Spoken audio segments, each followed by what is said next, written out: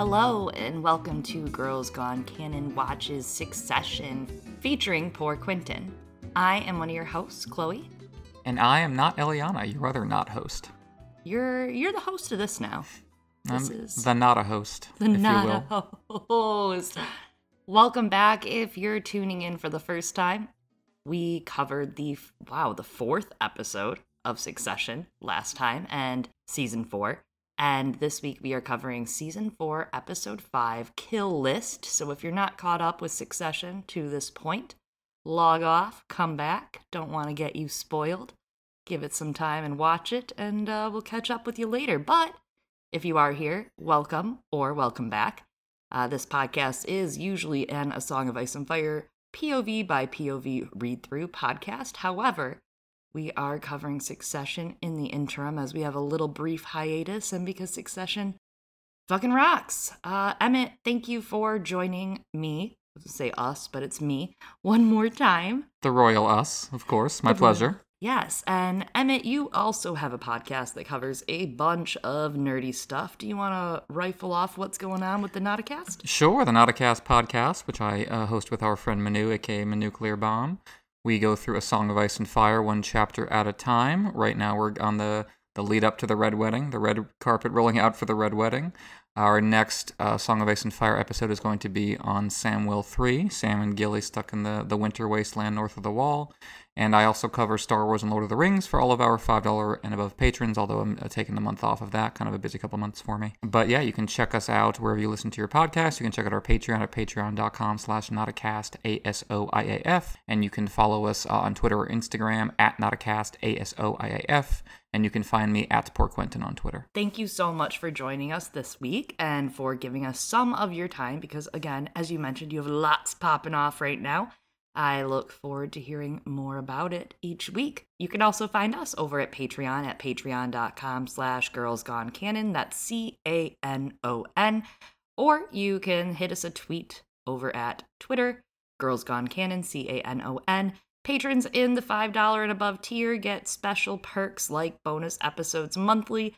This month's episode will actually be delayed to May due to some unforeseen circumstances. We will be hopping back on Patreon then. Our Patreon is on a pause. We are doing a special brunch/happy hour for our patrons in the $10 and above tier still this month. That'll actually be happening, if you're listening to this, it'll be happening tomorrow, 4/29. So if you are listening to this on the Friday before in real time, hop on. But it's a fun time. We all log on Discord voice chat and chit-chat about life, play some games. It's fun. Come on over to the Discord. There's lots of great people over there. So without further ado, before we get too far into the weeds, let's talk about Season 4, Episode 5, Kill List. Last time, you and I talked a little bit about Season 4 so far, so we get to skip over all of that today. Hooray. And we'll just talk about Kill List, which, according to HBO, the description of the episode is, after the Waystar team heads to Norway, Shiv, Kendall, and Roman consider whether to fight for Logan's crown jewel. All right. His crown jewel is none of his children. His crown jewel is his favorite child, his news network. He loves his news network more than them. Well, his news network actually does something for him, so I don't know how much I can blame him for that, really. ATN got all the good grades. ATN had all the gold star papers put on the fridge. Yeah, the teachers didn't write home saying ATN could apply themselves more. Yeah, imagining all 4 of the Roy kids had that. Oh, their report cards would be magnificent. I'm going to think about that. Instead of those fake news articles that Kendall had up about all his siblings during his birthday party, he should have just had their report cards blown up to massive scale. Shiv staged like a walkout of gym in her senior year. But she managed to somehow turn it into a vaguely feminist thing. Exactly. But it was really, absolutely not. But absolutely not, because that's the Shiv Roy promise. Front and center, big things this episode. Nicholas Bertel continues to be the MVP of the show, especially this season. He's busting out new tracks, a new intro/theme for Kendall as he went into CEO mode, we could say, at Waystar. That was That was the shit, you know. Thank you, Nicholas Bertel, for what you do. That when they're on the mountaintop, there's this great little melody playing. The closing themes are always fantastic. Thank you, thank you, thank you. Made the episode amazing. The music does a lot of the emotional heavy lifting on Succession, the emotive issues, to steal Kendall's dumbass turn of phrase from this episode. It's a running online joke with Succession that people post like, oh my god, I was crying at this part, and then it's just a picture of an office with a guy standing in it like a stock photo. It doesn't translate to stills, I don't think. You feel it in the moment really because of the music, because of Nicholas Bertel. He's pulling a lot of weight, emotively speaking, as you said. Fucking, I can't help it. I listen to him a lot at work. I listen to the Succession soundtracks when I'm getting shit done at work, doing data entry. I find it very somewhat relaxing, but also energizing. That's a good way of putting it. You're working harder than the Roys do. It's not. I mean, really, that was one of the things this episode. I was like, oh, so you guys are just like all the other CEOs. Good to know. Good to know. You do nada. Zilch. Zero. I had some time on my hands this week, and I listened to Still Watching by Vanity Fair, the podcast, and they had J. Smith Cameron on briefly for an interview, and lots of stuff was actually cut from this episode, and this is kind of funny.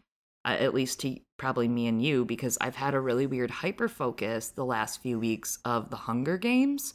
I never read them, so I just read them in 3 days, and then I read the prequel, and now I'm watching the movies, and this was supposed to have a more Hunger Games premise, which you can kind of see some of that, with the executives trying to keep their positions, and I think they did a great job of changing that and focusing on the kids, because the kids are obviously the real heart of this season. J. Smith Cameron says that they had Swedish counterparts, right? Each one of them kind of had their own counterpart who were more athletic and savvy, competing against them in activities like fording streams, hang gliding, mushroom foraging. The Swedes were all making poison jokes to see who could survive better. And this also included that sauna scene that we did get to see the legends outside with Carl and Frank. And the execs inside were kind of battling it out to see who could withstand the heat the longest. Really interesting, because Jay Smith said she didn't really get to do a lot to prove Jerry in this episode, and she didn't have to, as we see. She's not on the kill list. However, she did kind of joke behind the scenes of what she thinks should be happening, and they kind of let her play it, that she would, during the mushroom foraging, steal her opponent's basket when they weren't looking, or, she'd be in the sauna with the guys, outperforming and staying longer than them and being like, could we actually turn it up? It's getting a little cool in here. I would have loved to see that. Headcanon is that's behind the scenes. I think the Hunger Games vibes were still there, especially when you had Hugo at the buffet, right? Very Panem, not having too much excess food there in the capital. The one-on-one idea is cool. I feel like they already did that with Pierce. That was a fun joke I liked when they were negotiating over Pierce in season 2, is that they were just the bizarro version of the Roy family and just had an equivalent for each of them. So that was pretty funny. And this episode did really feel like a huge remix of that. We'll talk a little more about that, I think, tonight.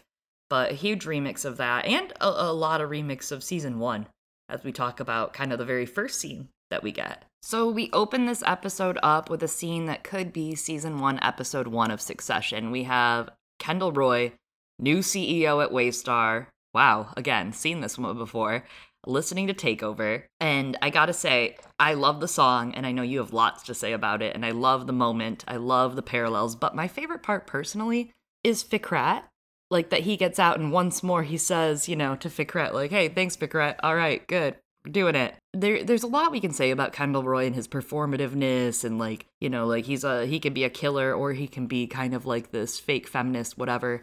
He's kept Fikret employed this entire show so far, and Jess, and does seem to care about them, although he puts them through absolute insanity. Dasha had it coming. You know what I mean? Comfreak's character, she deserved to have to sell those lunchboxes. It's Dasha. But the rest of them, he's really kept them employed, kept them in his economy. I love that for him. Yeah, it's true. He's got his little feudal obligations to his underlings. And yeah, Ken listening to Takeover by Jay-Z, that had me cackling. Great parallel and contrast to his opening scene when he was rapping along to an open letter to NYC by the Beastie Boys. But in this one, he's not rapping along. He's just sitting there, just silent, ice cold behind his shades.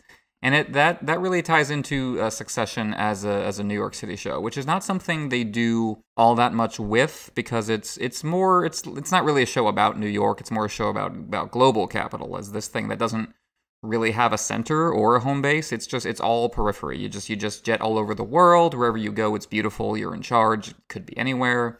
But you put those two songs together, and that really tells a story in a way that's specific to the setting. An Open Letter to NYC by the Beastie Boys, they released it in 2004.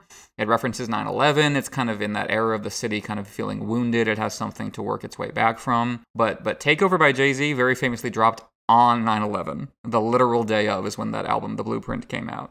So it just instantly became dated in an interesting way, that it became this time capsule of a pre-9/11 New York that was gone. Jay-Z just embodied this, this untouchable, rich guy, cool persona right before that persona came under attack.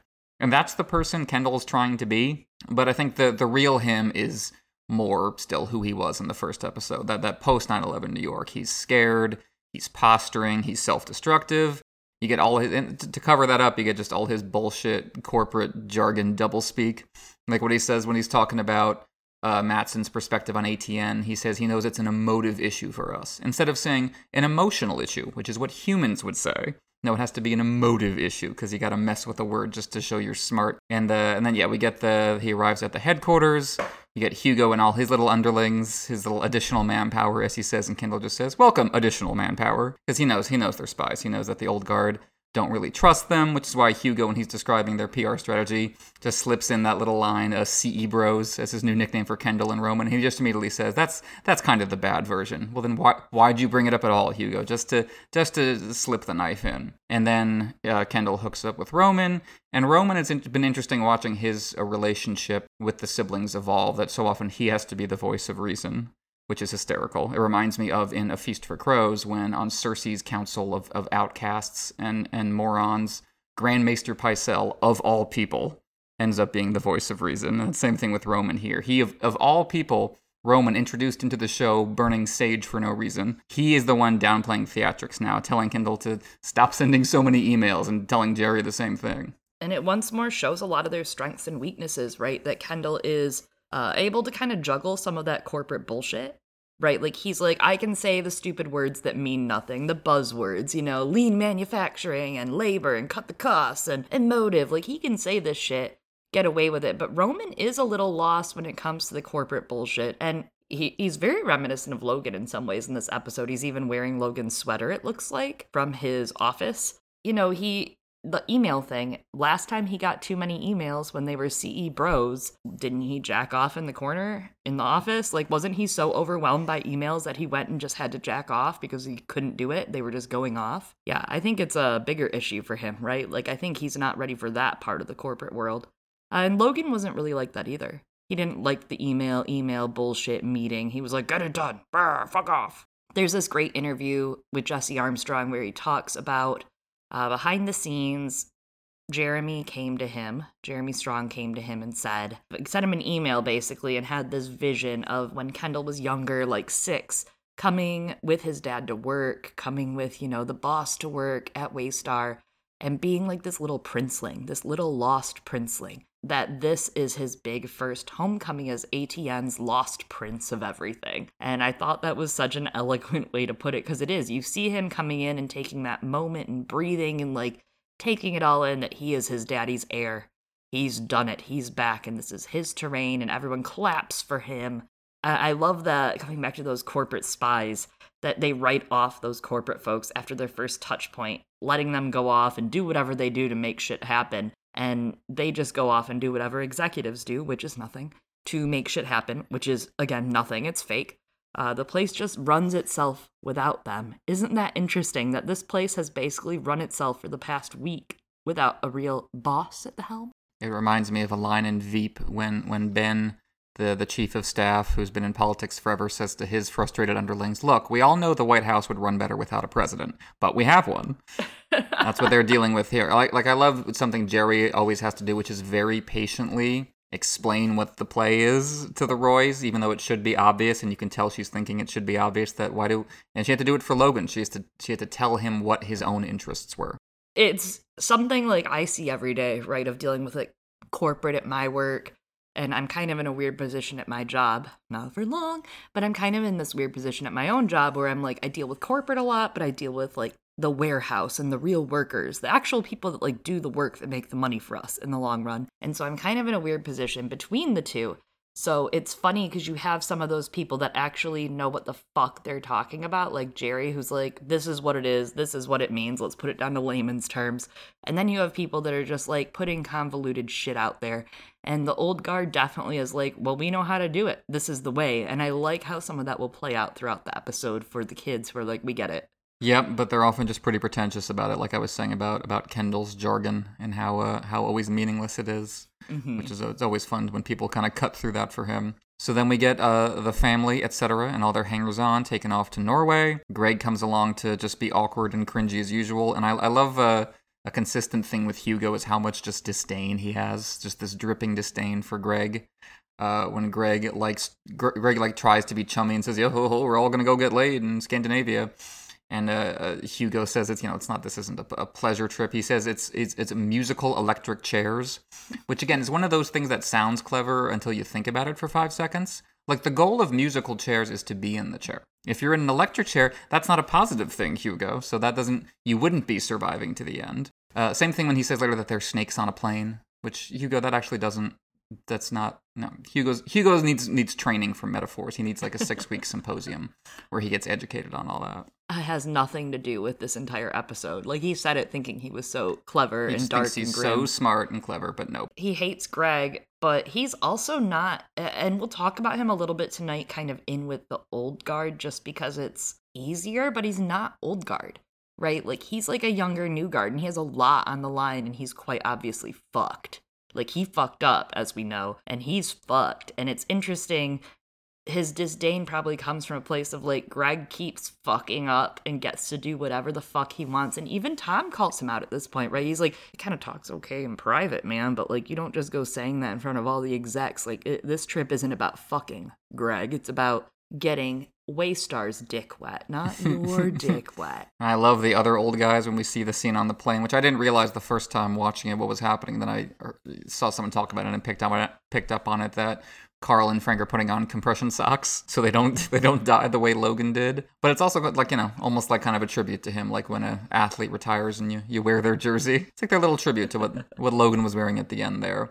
And we see Kendall and Roman freaking out about a movie project that's going south, just like the literal turkey movie that Roman was dealing with in season 1. Although this one is called Calispatron Hibernation, I believe the move is the dumbest movie name ever thought of. And we do get this. We get to like overhear a little clip of it later. And first of all, that's just a very kind of meta thing about HBO that they're worried about this movie collapsing on them and they don't know how to keep their business together. But it's also funny because the little clip we hear, it sounds pretty much exactly like a Michael Bay Transformers movie, which is hilarious that that's falling apart on them. Because there are a couple Michael Bay movies that I like that I can fuck with, but those Transformers movies are garbage. So A+ satire there. Kind of topical because a new Transformers literally comes out this week. Just have to put that out there. I don't know if they planned it that way, but very topical. Good for them. There? Yeah, there's a new one coming out like tomorrow. I wish there wasn't. What is it? A Rise of something, and there's like a mechanical tiger. Anyways, but it's bad looking. Oh, is it Michael Bay again? I don't know if it's Michael Bay. Well, we'll have to look it up. Someone should tell us. Clearly, it's had an impact. Well, and the Calispatron series we've actually heard about in passing before in the past seasons, and it's been on like paperwork and stuff. So I thought that was really clever to bring it back, and like it's obviously a series, so definitely some HBO meta, right? The Snyderverse comes to mind here versus the DCEU happening. Meanwhile, Shiv gradually realizes that they've been running press interference without her, and Kendall like pretends to be angry about it and says to Hugo, "Whoa, man, what's going on? Are you doing stuff without us?" He, protests too much. It's like when Asha Greyjoy accuses Euron of killing Balon Greyjoy, and Euron's like, "Do I control the wind?" When like, yeah, actually, you probably do, motherfucker. Yeah, I like that it calls out she's not stupid. She does notice that. She knows PR. There's a fun bit when Kendall and Roman are hyping up the task ahead of them of confronting Matsson and using all, again, the over-the-top grandiose metaphors, and Shiv just says, you're reading documents is what you're doing, which is hysterical. But that also applies to her political work, because that's all she's ever doing either. Yeah, again, like she's used to this. She completely does this every day. She has to read through fucking annoying-ass ledgers of shit. And then there's the great bit where they offer to to cut Tom's throat for her. And she's just kind of taken aback, even though this is their version of a nice gesture. They think they're helping out. And she's like, what, he's messing that up? And they're like, no, Tom's good, which is hysterical that, like, that's not even the point to them. Like, his performance. Shortly after this, the Gojo team is referred to as incredibly meritocratic, and here we're seeing how little that counts. Like, Tom's merit is not even factoring into what's happening here. It's just like, he's a pawn to be used in their game with each other. And yeah, I love how the Gojo team is described incredibly meritocratic. That is one hell of a euphemism for fires everybody. That's what they really do. And Jerry has to kind of take the role of coach at halftime when we're losing. She has to be the one to whip up everyone's energy. And all she can really come up with, though, is they must be weak because, Europe, with their functional safety nets and whatnot, they're not as hungry as us Americans. Yeah, I love that very mild, that xenophobia against them, like, because they're European, they're soft, when actually, like, you idiots are all very similar, we learn in this episode. Like, yes, there are differences in culture, but not that different in what you want, how you want it, and what you're willing to do to get it. Now that's, like I was saying, that's the function of global capital, is to flatten those kind of distinctions and bring your class interest to the fore more than anything. So yeah, she tries to take advantage of that, but it doesn't really make a huge impact. Maybe not as inspiring as you would hope it to be. And so they get to Norway and they stay in this hotel with, like, in the woods with the weird looking glass rooms. And this will be very familiar if you've seen the 2015 movie Ex Machina, starring Oscar Isaac and Domhnall Gleeson. It was directed by Alex Garland, the guy who wrote the awesome Carl Urban Dread and directed Annihilation from a few years ago. This hotel was used as the main setting for that movie, and that's very fitting for this, because that's a movie all about corporate sterility and about how rogue tech CEOs like Oscar Isaac and that one end up kind of driving themselves crazy from how isolated they've made themselves, and they wind up trying to recreate humanity. Oscar Isaac makes a female robot that he falls in love with and imprints on, and is using Domhnall Gleeson's kind of like a Turing test for her, and that definitely fits how these guys behave and also how they look at women, as we see more of with Matsson. Yeah, cutting, shocking. Connor cameo this episode, I have to say, on a overall season look, they've been keeping my Connor away from me. I'm a Conhead at heart. I really love Connor's scenes, and they've been keeping him real second fiddle while the kids play out the emotions of the company. So I hope this latter half of the season, oh my god, the latter half of the season that we are now within will hopefully showcase him a little more as we get to the election. But I was kind of bummed. Like, obviously Connor needs something to do, right? Like, this is the Wreckney Ball of all time for him, burying Dad. He is very busy with it. He's like, we must not have cold butter at Dad's funeral. It's also really sad, and I guess I say this coming from a place of, like, watching other people go through this, because I don't have siblings, I don't have this issue, of watching, like, one sibling do all the work when the parent is dying or dead. And that horrible burden of grief that they take while the other siblings are allowed to go do whatever and aren't able to participate because of their own grief and the way they're handling it, and how, the sibling who shoulders all the bullshit, that's kind of Connor here. He's doing the actual hard work of burying Dad, and it sounds silly, right? Like, he's calling them, saying, like, this little frilly thing of what he's going to wear, or what they're going to put him in the casket, or how they're going to do the casket, or where the casket's going to be located at the funeral. All this stuff sounds silly to the siblings, and it's framed that way, but in real life, when you think about this shit, it's like a devastatingly exhausting part of grief and losing someone. And it makes me feel for him. Like, that is, he's the only one willing and able to take that responsibility right now, and they brush him off. There's that great mix of tones always with Connor, where on one hand you do feel for him because they've left him to handle something that's so painful that they really ought to be working on together, not only logistically, but to kind of share the pain. But on the other hand, he's just so hapless and petty always that you kind of understand why his siblings' first instinct is to make fun of him. I think about when he was running that art event in season 1, and he was just going like complacent, fired to the people working under him. And yeah, but it's interesting what he's dealing with specifically is that he's uncertain about whether they should dress up Logan in a kilt. And again, I go back to kind of the sense of cultural grounding versus the kind of cultureless world of global capital, where that kilt is it's a nod to Scottish tradition, to Scottish culture where Logan is from, but he didn't really live like that meant something to him, that mattered to him. This is really like the only hint of that in his life, only in his death. And I think the reason Connor is struggling is that it doesn't feel like something he would actually choose. It feels like something that's being imposed literally upon him by Marcia to make it seem like that was important to him. As Connor says, he's going to look odd. He's not going to look like himself. And it's like they said, right, that history is being rewritten right now about Logan Roy, and that we've seen him in this show run from that. He wanted out of there. He wanted nothing to do with that culture or that lifestyle. He wanted to be able to say he was an American-made man.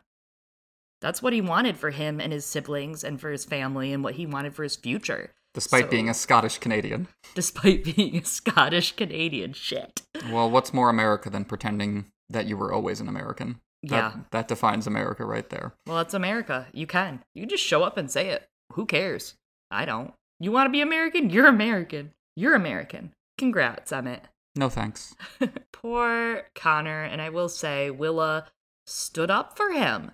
I caught this. I didn't catch it, I don't think, on our first watch. On our second watch, and especially because of the subtitles, I noticed she says when he answers the phone or calls them to his siblings and they answer the phone, she goes, "Don't let them make fun of you." Good for her. What a good wife. You know, that's wholesome. That's wholesome shit right there, because they do. They're very mean to him. It's true, but also what's he going to do about it? I know. He brings it on himself. He has no leverage over them, is the thing. Yeah. For the next parts of the episode, let's kind of get through the big negotiation shares. We're there. We're overseas. We're at the thing. The what's it called? Their gathering, employee gathering, their annual retreat. It's what they do. Retreat to move forward, as they call it in 30 Rock. It's funny, though, because it is kind of like a really silly thing to name this battle thing. Like, it's their retreat when Kendall's trying to retreat. That's interesting. Roman's trying to. Interesting. Let's talk about the old guard, right? Golden parachutes for Carl and for all, like you said last week. That's the focus. That's what they want. They love the sauna scene, where the kids are inside the sauna. Jerry's inside the sauna. Anyone that's fighting to be a part of this Hunger Games, as we called it, is fighting to be in there, in the room where it happens, in the sauna.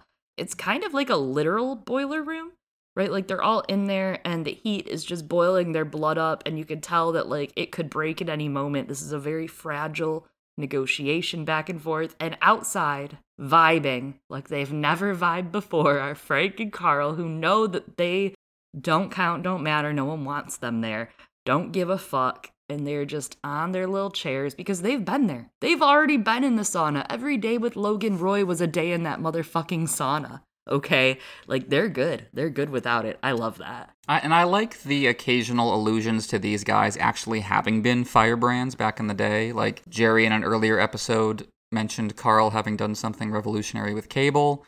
And so while they seem kind of smug and complacent, as Connor would say nowadays, it's only because they've earned it. Like, they had the juice back when they were the up-and-coming generation. And it is very generational, even the way Kendall describes them as mom and dad just stopping by to see if we have food in the fridge. So their crises are always purely logistical, like, how can we get this done? How do we avoid getting eaten alive by the corporate Vikings? They don't worry about what the kids worry about. They don't worry about there's no identity angst like we see with the younger generation. Which is why someone like Jerry, I think, can see right through the kids, because they have no juice. They have no swag. It's an entire generation of Ron DeSantis's. Or DeSanti? I don't know what the plural of DeSantis is. Thankfully, I don't think I'll have to learn. And hopefully, I swear, we never want to find out. And it's emotional for the kids. Very emotional. They have so much emotional stock in this. And we see that in this episode. I think that's one of the biggest things that rings true throughout it. Like, you see Roman react to it. You see Kendall react violently to it. You see Shiv react in her own way to it. Like, how they are grieving Logan is the emotions attached to this company in this episode. And these guys are done. They're like, we already had our emotional attachment. We were young once, but it's over now. The old guys just want to preach and read sonnets about the art of making money. And there's nothing wrong with that, right? And nothing's more perfect, though, that Kendall holds up a clipboard with the number, circles it, 144. He's like, that's it, right? I just gotta beat this number in the middle of their sonnets and soliloquies about how to do it, how the art of negotiation shall happen here. Kendall straight up is like, this is it. This is what you want me to do? See? I know exactly what you want me to do, and now I'm gonna go do it. Goodbye, leave me the fuck alone. That's a constant back and forth in the series about whether this is just a numbers game or whether the personalities actually do matter. That's what Stewie confronted Ken and Logan about in previous seasons, and I think it's valid enough to reduce it to a raw number that is the goal, but Carl turns out to be right that starting with a joke is the way to go. Like Mattson says, he likes that Shiv can take a joke. And everyone keeps pointing out that the numbers game is important, but it's also really basic because you can't just reduce it to a number. The question is what soft skills, what social techniques do you have to use to get there? Yeah, I'm excited to talk about Shiv's entire scene here with Matsson because that's what humanizes him almost, right? Is becoming a listening ear, becoming a person that's like, oh, that's fucked up, you did that, but you're still a human being, so I'll listen to you. And that makes him kind of bend to her a little in a few ways. That's something that Kendall has written off. He's mechanical here. He's full killer mode. He says, numbers, slash them, slash their throats, cut them, bleed them dry, take their money. I can do that. But that's actually not what negotiations are about, right? Because, like, in business, in my business job, like, you can get a discount, but, like, you're not going to get the discount past a certain point. You have to bend humanity to get that discount, and that's the ticket. Hugo taking all that excess food. He's not old guard, but he's going to go here, like we said. What an obvious metaphor. There's a lot, and I saw kind of some conversations about some people that are European that were like, oh, this whole episode was just Europeans making fun of Americans, and it was hysterical. And there's a lot of that, right? And it's such an obvious metaphor that Hugo, taking all that food, killed himself right there on the rock in front of them. To survive, you don't need that much food, first of all. If you're in survival mode, you shouldn't be taking all that food. You should be taking enough.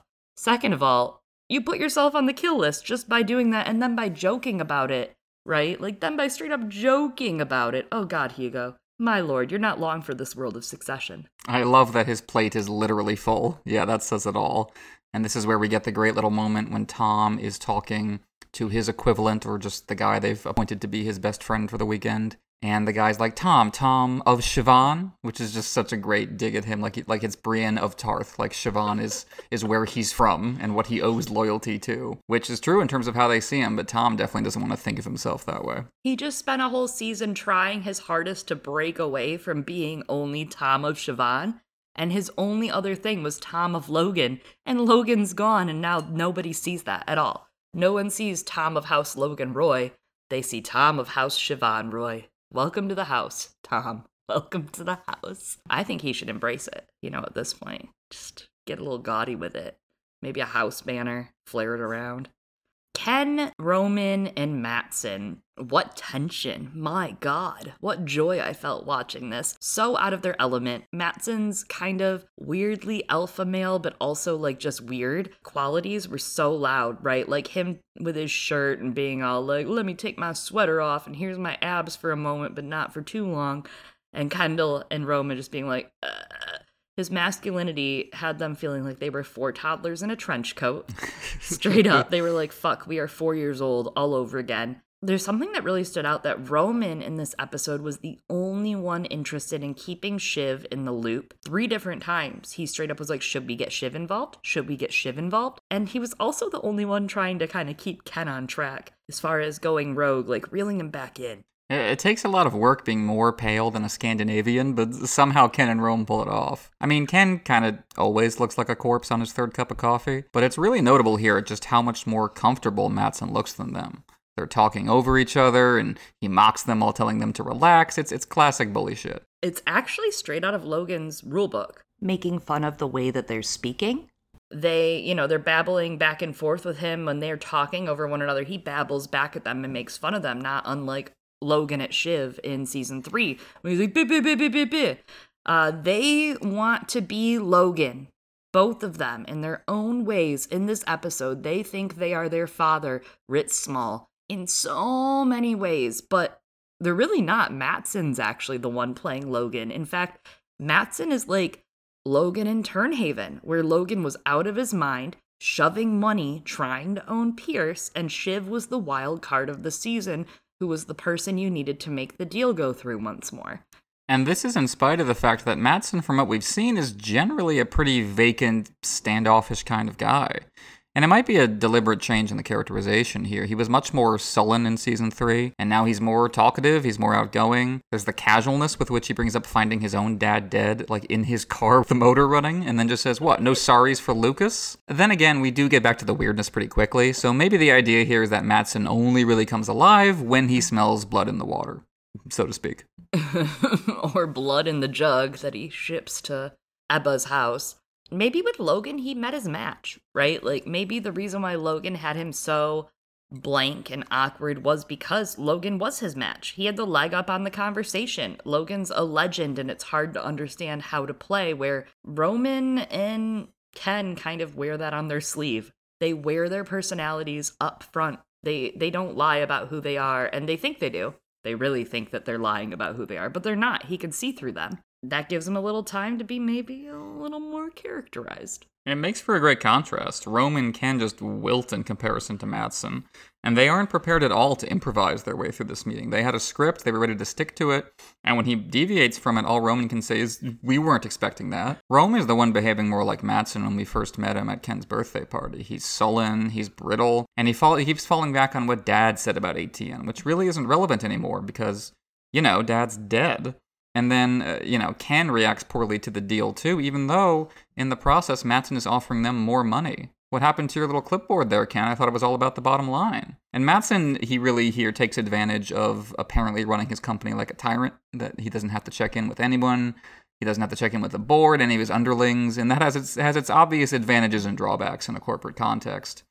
Ken and Rome have to rely on other people, but that also means it doesn't have to just be one guy with his one skill set. And so I like the bit when after that meeting, they're walking back towards the old guard, and Ken and Rome quietly say to each other, we say? Yeah, we say.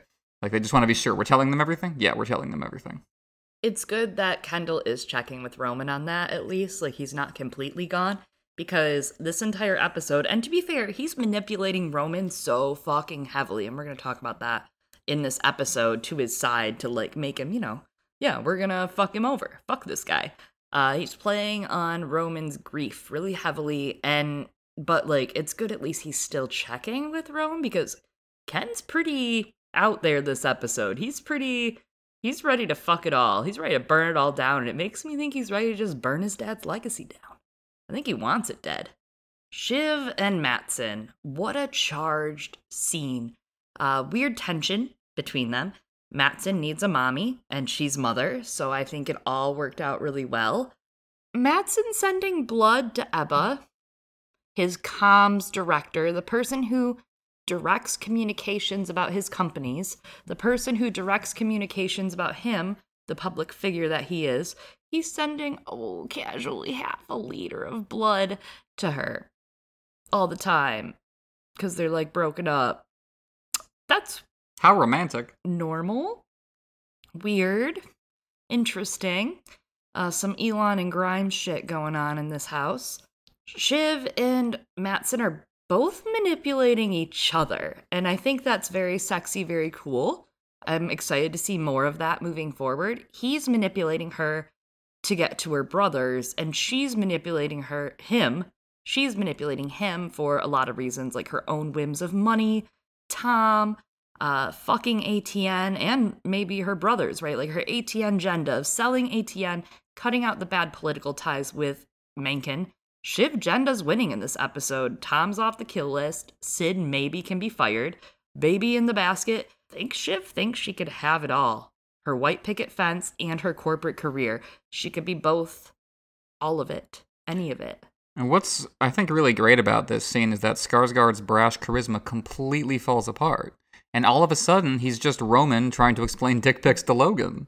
Not only do these guys sexually harass women, they can't even explain what it is exactly they're getting out of it. And that is, I think, also, again, a generational thing. Like, Logan is totally fine with sexual harassment, as long as it's something he understands. We saw that in the backstory with Mo Lester. We saw it when Roman first sent the dick pic and Logan tried to pass it off as Roman being Roman. But this is just a mystery even to the men doing it. So why are they doing it? And I think the honest answer is boredom. They can't access the thrill of genuine seduction or romance. Like Mattson, from what the rumor we hear in this episode is that Mattson listens to podcasts while he's fucking. What Roman says to him, you're going to get bored and move on. I think that's very, very true. So they have to keep upping the ante. They have to go for the shock factor, this feeling of getting away with something that no one else would get away with. That's why at the end of the episode, Mattson asks Shiv for a picture of her brother's faces. He gets off on their misery. But when he's called on it, or when Roman is called on the dick pic, they fall apart and they look like kids. They look sheepish. Not because they're ashamed of their actions, I don't think they are, but because it's so obvious that it's all posturing and they're just blue-balling themselves so they can feel something, anything. And it lines up with what Mattson said when Roman visited him at his little place in wherever they were. Again, they just did all over the world, Switzerland or Austria, wherever it was, and he was just like, I found the most beautiful place in the world, and I'm just completely bored with it. And I love when Shiv points out that Matsson said that, I sent my blood as a joke, and she's like, first of all, good one. There's no joke there, and he keeps going back and forth on whether it was a joke. And both Roman and Matsson, with their little picadillos here, they talk about it like it's not even them doing it. Like they can't explain their own decisions. It's more about the other person. It's about provoking a reaction. They turn into like school children, right, about it, like ashamed. Like even Matsson, you could see on his face, he kind of like you said, he got bashful with Shiv. He's like, well, it was a joke. And because he's being called on the carpet and realizing he can't even fucking explain it because he's fucked up. He's fucked up. If this came out about him, it could be a bad thing, right? Like, would you say, if you were sending half liters of blood at monthly, every other month, to a girl you dated that worked for you, would you say that if that was found out, things would go well for you, Emmett? I think I would be so lightheaded from all that blood, I wouldn't know what was going on, to be honest with you. That's a fair amount. Maybe that's the real problem, is that he's really lightheaded all the time or something. But and taking psilocybin at breakfast, too, with that much blood loss, he's in trouble. I'm just saying, the amount of acid this guy has to do every week on top of losing that much blood, I'm worried for Matsson, man. He's not going to last the year. It also shows like he's taking his daddy's death a lot harder than they are right now, I will say. They haven't fully gotten into it, but damn, he's got some issues, that man does. This sounds like a great time for them to give him ATN. Maybe not, right? Because that weirdness could be wrangled to him instead of Waystar, because like, that blood thing comes out, it's over. I mean, like, some immigrants on a Carnival cruise line falling in the water. Oops. They've been able to pass that one off at the DOJ. That's what they've been saying to the DOJ. Oops, they fell. But, like, you're shipping blood to your ex that works for you? I don't know. That one the American people may not stand for. Which is what Shiv says, and I definitely think Shiv is ready for someone else to take the fall for ATN, especially with regards to the potential scandal she brings up here about ATN being directly in touch with Menken's campaign. And that's different for the boys, for especially Roman. ATN is something Dad loved. It's the part of Royco most associated with him. It was him. And for Shiv, it just embodies the nasty kind of politics that drove her away from the company. And it comes back to what Connor and Ken said last season, right? Like, you knew. We all knew, you guys, that this is what it is. And now Shiv realizes that is what it always was. Like, she can kind of admit, I think, to herself now, that's what it was. Gojo's just as fucked up as Waystar. That's the core of capitalistic rot in both of these companies, cover-ups and fuck-ups. I do think there's something at play with Shiv hiding her pregnancy still, obviously, and we see her later talk to Tom, and I think she's ready to reveal some of it. She's obviously not doing drugs. Obviously, the sip of champagne that she has at the end of the episode. All right, I'm gonna get real. I've seen a lot of comments on the old internet being like, Shiv's out here being an irresponsible mother already, falling down and doing drugs. Our parents, the people that birthed us, if you're listening to this podcast, I can guarantee people that birthed you probably did fucked up shit leading up to 20 weeks of birth too, right? Like, a lot of people don't 100% know. They don't 100% know how preggo they are yet. So I'm just saying, they probably did a lot of smoking, drinking, maybe some drugs. If you turned out okay, you turned out okay. I know that I probably had those first 20 weeks lend a lot to my characterization personally. I think it's very clear she is hiding it. She doesn't do the cocaine. If you watch clearly, she holds the bottle to make him feel at ease so he can talk to her, and then he interrupts her so she doesn't have to, and she's kind of pretend sipping at the scotch, and later the champagne. A sip of champagne is not going to murder her child. Interesting though, definitely hiding it still, because that takes away literally a lot of her power when people find out that she is carrying another human being. That's just how it works. I can't explain it to you. I don't know. Soon enough, though, it's like it has to come out. Like, very soon. It's almost 20 weeks. We're 17-ish, 18-ish weeks, I think. It's subtly done how she doesn't actually use the cocaine or take a drink. It's like Roman when he wasn't taking the coke in the bathroom with that one guy in the previous season. But yeah, she's clearly trying to avoid having to talk about it, and she's not going to be able to for much longer. Our brothers, our disgusting brothers, Tom and Greg and Matsson and co. I love the conversation with Greg and Tom standing in front of dead, turning meat. Two on the nose, right? But like definitely dead meat roasting behind them says something. Like when the sauna scene earlier when Carl and Frank were making fun of everyone inside, saying they were hanging out the window like Peking duck. Same idea here. And Greg thinks he's safe because he's part of what he calls the Quad Squad, a name he is very proud of. Came up with all by himself. He's part of the team. It's like, yeah, sorry, there's three Musketeers. There's D'Artagnan, but Greg, you're not even D'Artagnan level. Four's a crowd, Greg. Four's a crowd. That question that they get right about what's going on with France felt like a test, very much a test to see how they answered. Tom actually gave kind of a good answer, one that I think will benefit him. Greg, God bless you, but my God. But Tom spoke about rebuilding, right? That America doesn't care what happens, but they'll be there after the fall to build up once more, which is kind of a perfect response to Waystar and Gojo and what's happening with them. The build-up is where you make the money. And yeah, they specifically, Mattson asks about France, will they make it?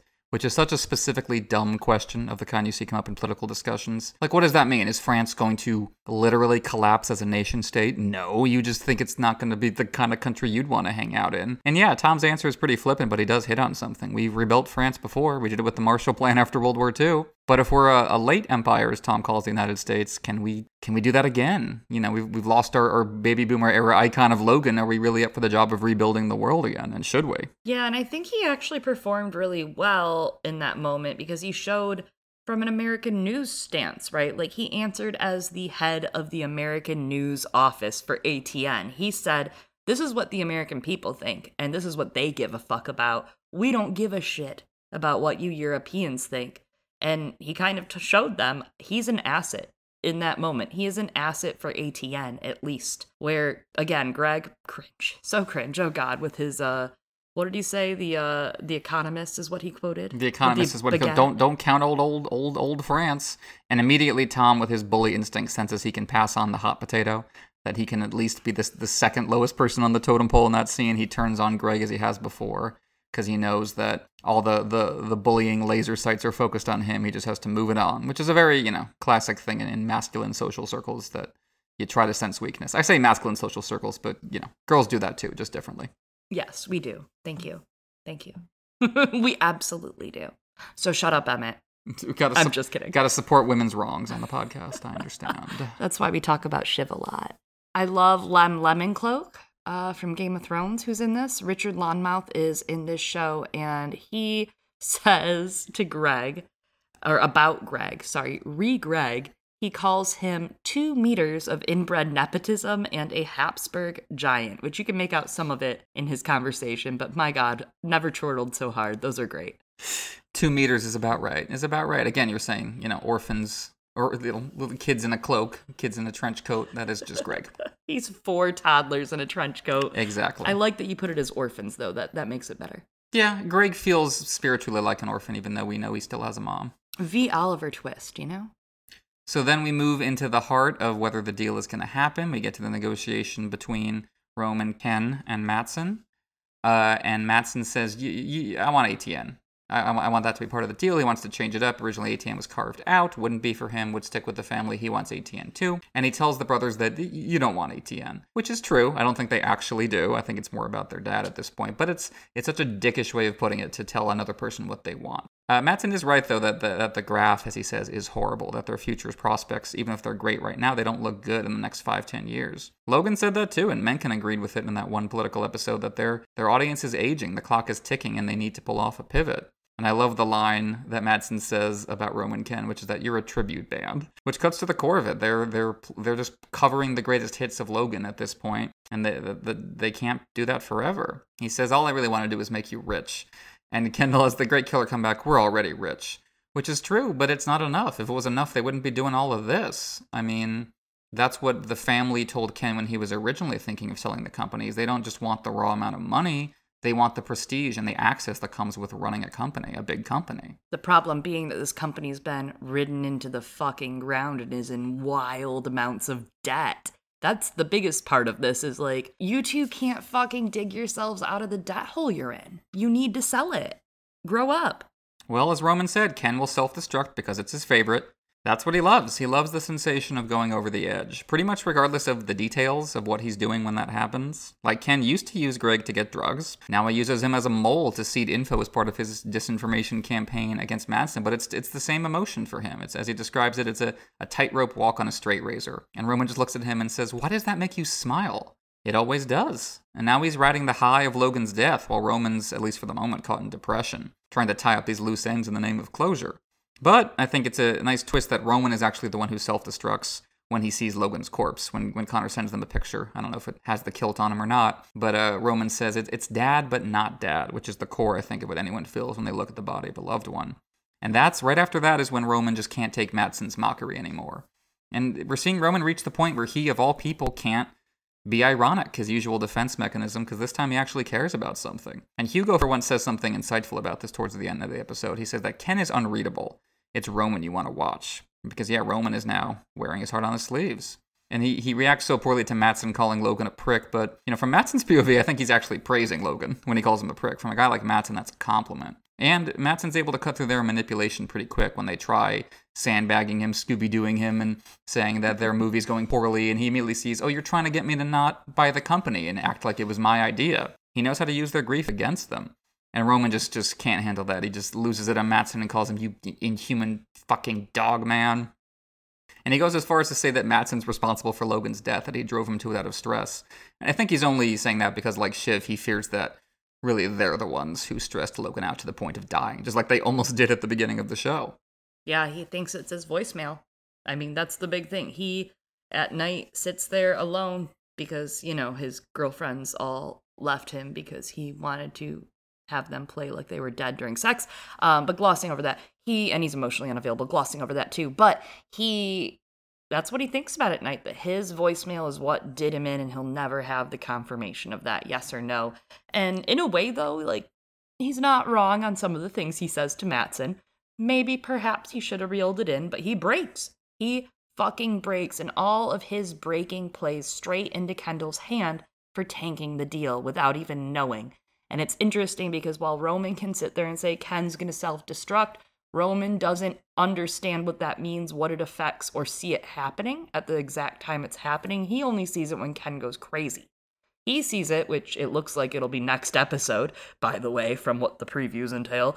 He sees it when Ken's off the rails on drugs. He doesn't see it now where Ken is using him and using his breaking to shoehorn the tanking of the deal in. Madsen's right with what he says to them, that tanking the deal is a violation, right? Like, the shareholders can, should, and may go after them if they try to tank the deal, which of course explains why he calls Frank with the details, because that's probably what a lot of people did with Logan, actually. Now that I say it out loud, they probably called Frank because they knew that's how you get around the Roys. You call the CEO friendly adjacents.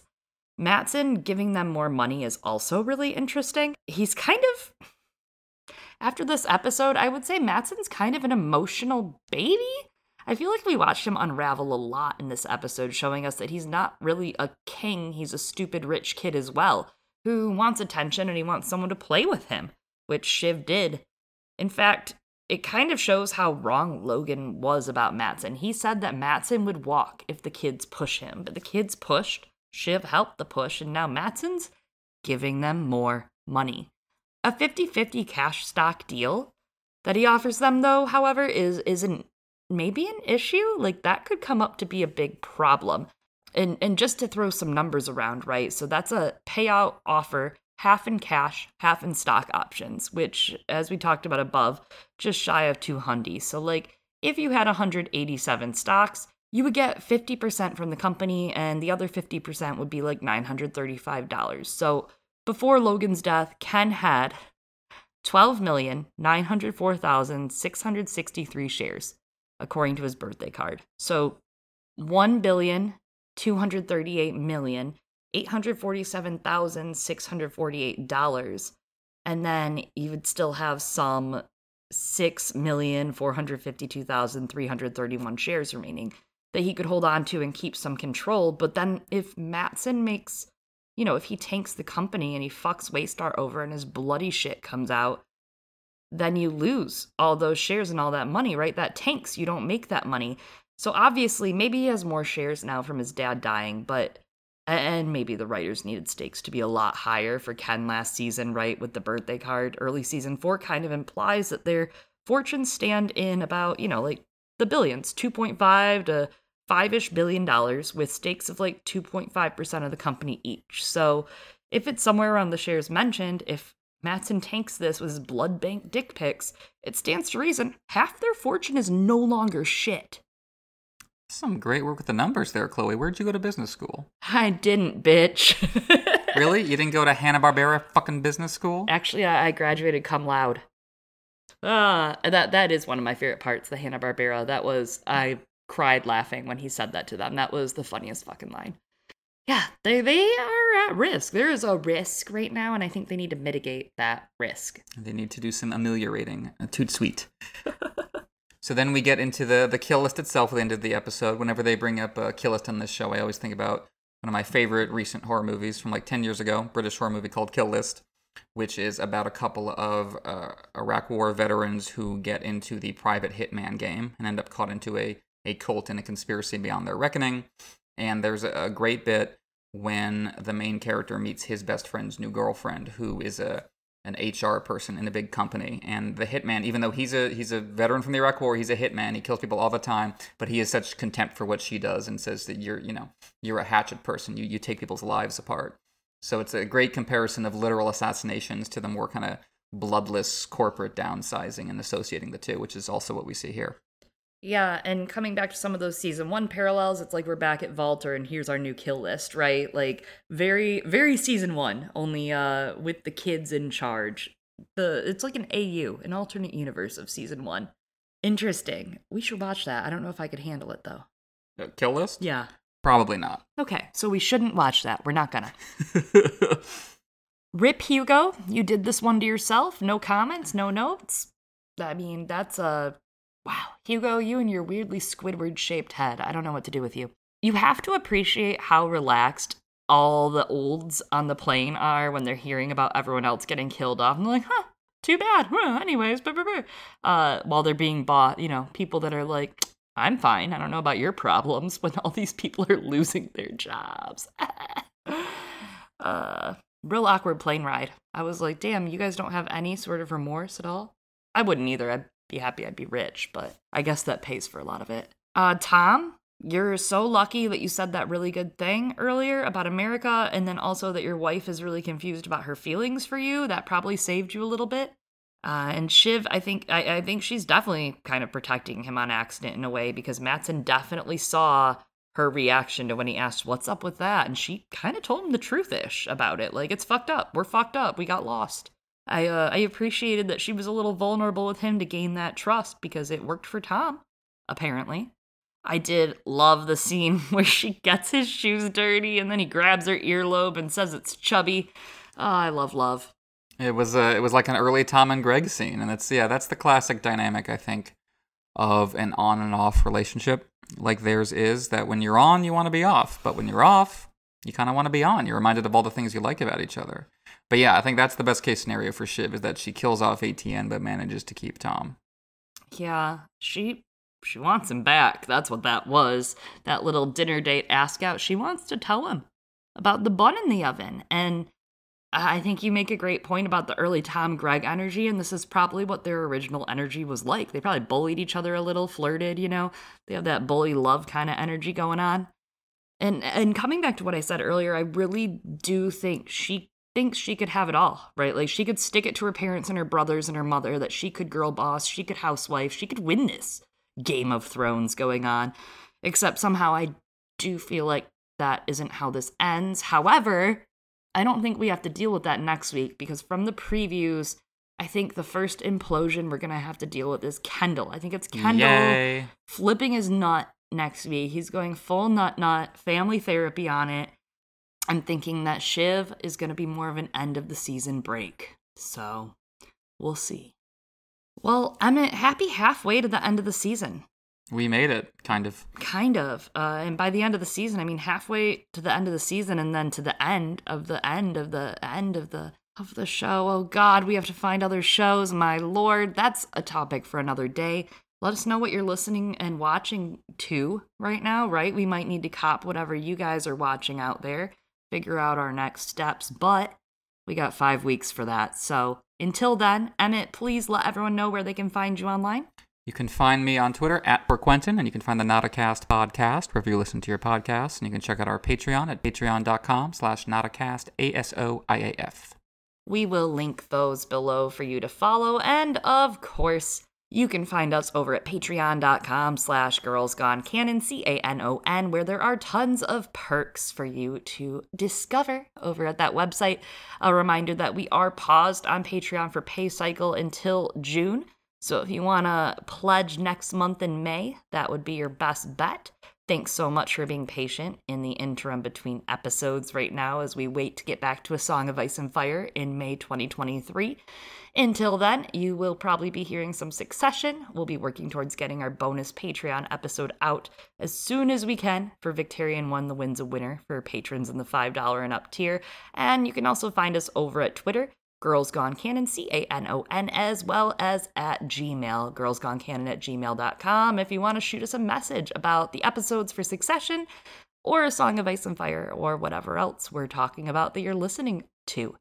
Thanks so much for listening. Make sure you're subscribed to us on a podcast platform near you. Whatever one is your favorite, I promise you'll find us there. I have been one of your hosts, Chloe. And I'm Emmett, also known as PoorQuentyn. Thanks. Bye.